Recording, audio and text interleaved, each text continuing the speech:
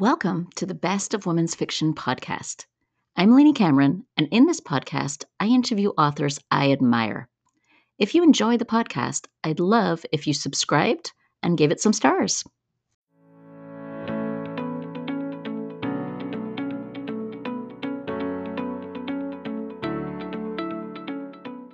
This episode is with Maddie Dawson, who shares the inspiration behind her latest novel, The Magic of Found Objects, released this month on Amazon First Reads and is already a #1 bestseller in several categories, including friendship fiction with more than 1,000 great reviews.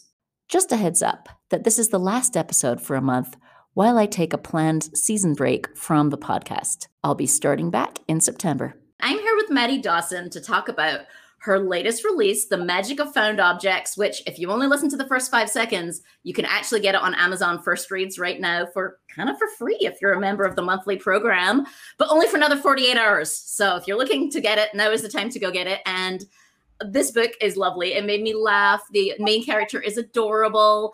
I'm excited to hear where your inspiration came from because it's got some really unique themes in it that I haven't seen before. So first off, thanks for joining me. Thank you for having me. I am so thrilled to be on your podcast. I watch all of them and I love them and they're just so much fun. So it's quite an honor to be here with you. And your book, this particular book, I mean, you have so many wonderful books out there, but this one already has 1,000 reviews. It's just short of 1,000 reviews as we're recording this, which I'm sure it'll be over that by the time folks are watching. Insane, right? Being on First Reads for a month, you're getting all these great reviews. And here's some of the things I'm liking. People are saying, it's a great read. It's engaging. It's charming. And I love that it's a bestseller in friendship fiction, which is really interesting. Yes. Well, the two main characters are best friends, a man and a woman. They've been best friends since they were kindergartners. So yeah. So tell us more. Tell us about the story of the book for those who haven't seen it yet. Okay. So it's Phronsie Linnell was conceived at Woodstock by two people who never probably should have met, a kind of witchy, artistic woman and a farmer's son from New Hampshire. And they meet at Woodstock. They're kind of teenagers. They fall in love quickly, conceive twins, and then can't make the marriage work. So they split up. And Phronsie is raised pretty much by her father and stepmother, but she sees her mother during the summers, her witchy mother. And so she grows up she says she has practicality and magic in her DNA, and she has to keep making life decisions. She's not sure where she lands on those things. So it's a book about falling in love and whether that's important or not, or whether you want to just be practical and go for security. And I'll tell you that you would never give away the ending anyway, but I'm about 70% of the way through the book, so you're not allowed to give away the ending because I don't know where it ends yet. But I will tell people that it's kind of fun because the conversation going on is like, is she going to marry her best friend? And that's coming up very early in the book, right? And so, and they are very good friends. And like you say, it's that practical thing of like, this is someone I'm compatible with. We find each other funny. We love to be together. Is that enough is the question. And I think your exploration of that is amazing. It was really fun doing it because his contention is he's the one that suggests getting married. And he says, we're sick of dating. And all of our old friends who've gotten married now hate each other. You know, they're at each other's throats all the time. So it's an advantage that we're not in love. You know, this is what love should be. This kind of friendship. We'll be able to raise kids. We'll always be on each other's sides. And it's a compelling argument, you know. And she's like, yeah, I think this really kind of works. And then she goes on kind of, well, but there's magic also, you know, what do we do? And talk to us about the title. Can you share anything about the title of the book that folks might be interested in? Yes, The Magic of Found Objects comes about because the witchy mom is an artist, and that's how she makes her living. She just picks up found objects and turns them into art and sells them. And she just has this very bohemian lifestyle. She lives in Woodstock the whole time. And, you know, she has men coming in and out of her life, and everything's just sort of really magical for her. And she can't conceive of living any other way. And then Phronsie, who's named for her mother's favorite character in a book from the Five Little Peppers and How They Grew, which is a book from really a long time ago. Phronsie was the curly-haired blonde toddler. But Phronsie really she loves being with her mom and all the hippies. But her twin brother, Hendrix, named for guess who, hates being there, even though it feels very unsafe. So it's kind of this, where do you land in life? That's really the thing. So let's take a peek at one review, and then I want to know the inspiration of where this whole idea came from. And so this is from Barbara Davis, another author I adore, who is actually one of the Blue Sky Book Chat hosts with me on Facebook and the Blue Sky Book Chat group. And I love how Barbara caught that it's a charming tale about what happens when your head tells you to settle, but your heart keeps whispering something else. Funny, poignant, and beautifully clear-eyed, a delightfully grown-up coming-of-age story. That captures it so nicely, the tone of the book. I love Barbara. So, yes, it was so nice of her to do that. So where did the inspiration for this whole idea come from? Well, I don't know about you when you're writing books, but I always get two inspirations, and this book was no different. I've always wanted to write a book about Woodstock because I'm just fascinated with that whole thing of 500,000 people suddenly converging on this small town and having this very peaceful very muddy musical experience.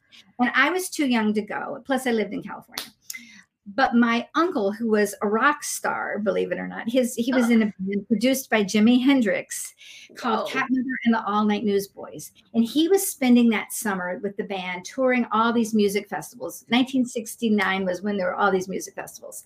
So he went and he was in a music festival with Jimi Hendrix in New Jersey. And then Woodstock turned out to be the biggest thing going. So Jimi Hendrix and his band was helicoptered into Woodstock. But poor Cat Mother had to stay behind in New Jersey. And he's always been like, we could have been famous if they had just taken us too, So that was something I always wanted to write about, although my uncle is not in this book. But the other thing, the more serious inspiration, was the thing about the two moms. I had two moms, my biological mother and my stepmother, and they hated each other. My father married my mother after having a fight with his longtime girlfriend for years. He moved to a different city, meets my mom, marries her within 2 months. They have 3 kids together. It's a disastrous marriage. They end up getting divorced, and he marries his old girlfriend. Oh, wow. I know. So it was like, I always wanted to write about that because I really had these two very, very different moms. My own mom was a little bipolar, a little bit crazy. Life was always exhilarating and unexpected and really kind of nuts with her. And my stepmom was this stable, calming kind of person who gave me this different perspective in life. One was really a lot of fun. One was really grounding. So I wanted to write a book about a woman who has these two moms who bring her such different perspectives. So bringing in the Woodstock thing and the two moms thing, it drove me crazy while I was writing it, but it kind of, it all came together. I can see it. It all came together in this book. That's beautiful. I love the idea that you have inspiration from 2 different places each time. That's actually really cool. Weaving the story together, I hate to say it, but it kind of took the pandemic to do that because I just didn't have anywhere to go. I'm very social, and I had to just stay home in my pajamas, in my bed, writing this book, all on my own, completely isolated, without any of my writer friends kind of to bounce stuff off of. And it was like, really quite a time. you have had so many great books already, and I'm interested to ask you the editing question because I've heard really interesting answers from different authors. Some people, like Rochelle Weinstein, said it changes every time. Every book is its own beast, and the editing process is different per book. And other people said, as I do more and more books, the editing process gets easier. I know what I'm doing. It takes less revisions. And so I'm interested in your perspective. What did it look like for this book, and what does it look like over time as you've had this series of novels? It's so interesting because my first novels were with Crown publishers, and I was, like one of their mid-list people, and I didn't get a lot of editing, which made me think I just must be great. I need editing.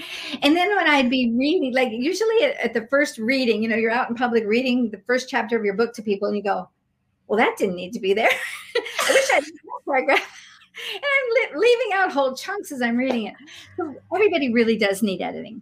But at Lake Union, I've gotten these wonderful edits. I mean, they're so rigorous.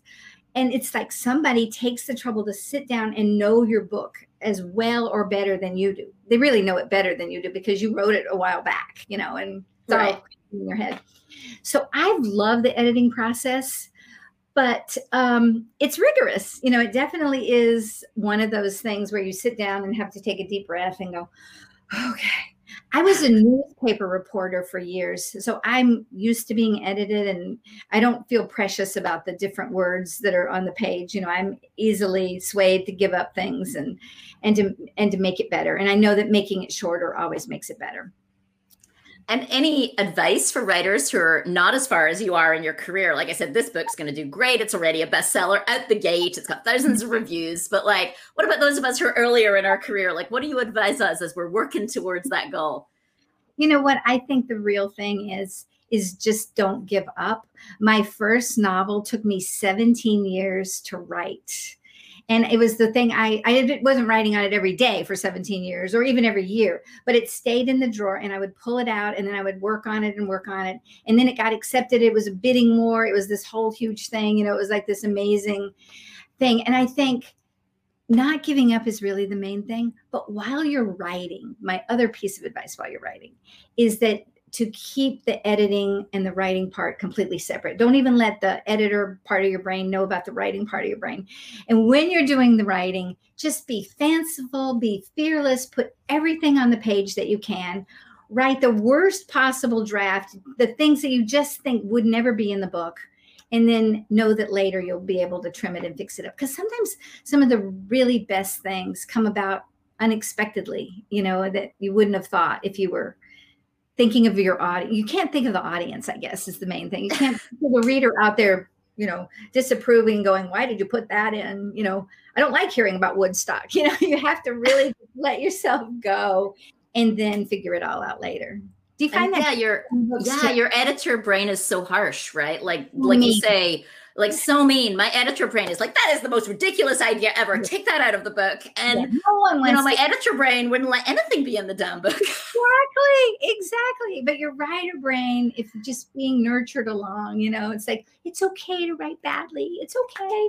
We'll fix it. And also you can make things make sense later. Sometimes you write something first draft and it's so ridiculous that the character suddenly takes a left turn and goes completely off a cliff, and it's it makes no sense, right? You're the reader's going to be reading this going what just happened? Now the character can fly. But you know what? I think someone gives the Harry Potter example. If you put enough little hints in early enough that the character can fly, when they finally fly, the reader won't go what? Exactly. I heard this great piece of writing advice one time, and I think it's really true. It's just kind of what you were just saying, that you can get away with anything in a book as long as you prepare the reader for what you're doing. You just can't surprise them and make them go, oh no, that's not true. It's not true. If it's emotionally legitimate, it will work in your book. It really will. Right. And another great tip someone gave me is if you're going to do something ridiculous, have the character question how ridiculous the thing is. Yes. True. Yes. Have somebody in the book be the audience who's probably going, what? And Come on, really? Then you can take care of that, and then they have no objection left. Exactly. So talking of reading, have you read anything good recently? Well, you know what? I've surprisingly been on an Ann Tyler kick. And Ann Tyler, has written 1 million books, and she's been writing forever. I think she's 80 years old now. And her books, a lot of people think they're really old fashioned, but I find her plotting amazing. And her books are all really character driven, which I love, because that's how I first know about a book, is the characters. And so watching how she creates characters with just a few strokes, and puts it in there and then throws everybody in a room together, and the plots just turn out great. So I read these and go, she makes it look so simple.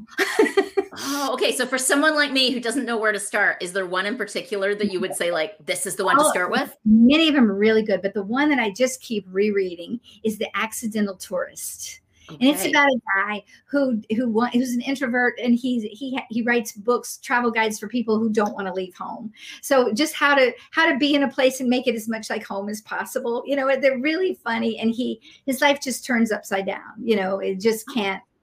Yeah, it's like being exposed to all the magic and the craziness that life has to offer. How you can't just be controlled. I love when someone introduces me to a new author in an interview, so I'm going to go get that one. I mean, I know who Ann Tyler is, but I haven't read that book, so I'm going to go get it. Yes, you will be so happy. You will really be happy. Oh, thank you. Thank you. I owe you for that. So before we wrap up, anything I haven't asked that you wanted to make sure you talked about? Well, one thing I just really want to say is how grateful we authors are to readers. And I know you share this too, that you just work on these books and you're in isolation all by yourself and you're being bossed around by these imaginary people who you say, all right, you are going to do this and hook up with this guy. And the character goes, I'm just not. And the character, it turns out, is always right. They're always right. And so you have to just follow them along. I mean, I walk around when I'm writing a book, when I'm deep in it, looking haunted. I have black circles under my eyes. My family worries about me. And then you get it done or abandoned, whichever happens. And then suddenly it's out in the world and people write you wonderful letters and say, that is how I felt.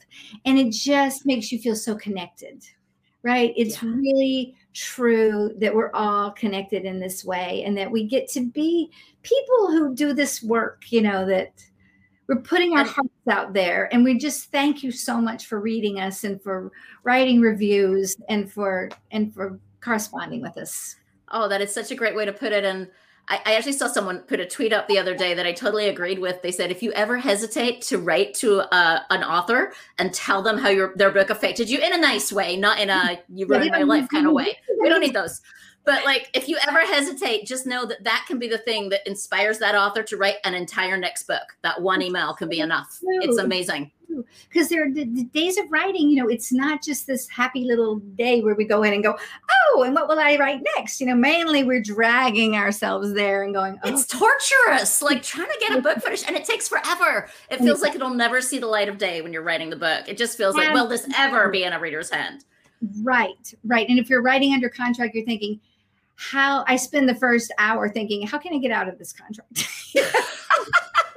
I love that. What excuse can I write to the editor saying I can't do this? Okay, we won't tag Lake Union in our little conversation there. And so then when you settle down and you finally do it, it's just like, okay, I'm going to do it. So and having those emails, it makes all the difference. I've actually I got to the point that I write these things in a little book that sits like a notepad that sits next to my computer when I'm writing. And when I'm getting stuck, which is really about your emotional mindset, I open that book and read some of the things that readers said about my last book, just to help me go, okay, no, I can do this. I can. Right. And I know we need these encouragements, and because we're alone, we don't get it, So it's right. It's not like a job where your boss goes, yeah, every day. Not that there is a job like that. So let's take a peek at how people can connect with you, including how they can reach you if they do want to send you any information or thank yous or kudos or anything for this wonderful book. On Instagram, you're at Maddie Daws, MaddieDaws, and MaddieDawson.com on the internet. You can find all your other social medias there on your website. And thank you for joining me. This has been such a fun conversation. Thank you. It's been so much fun. I really appreciate it.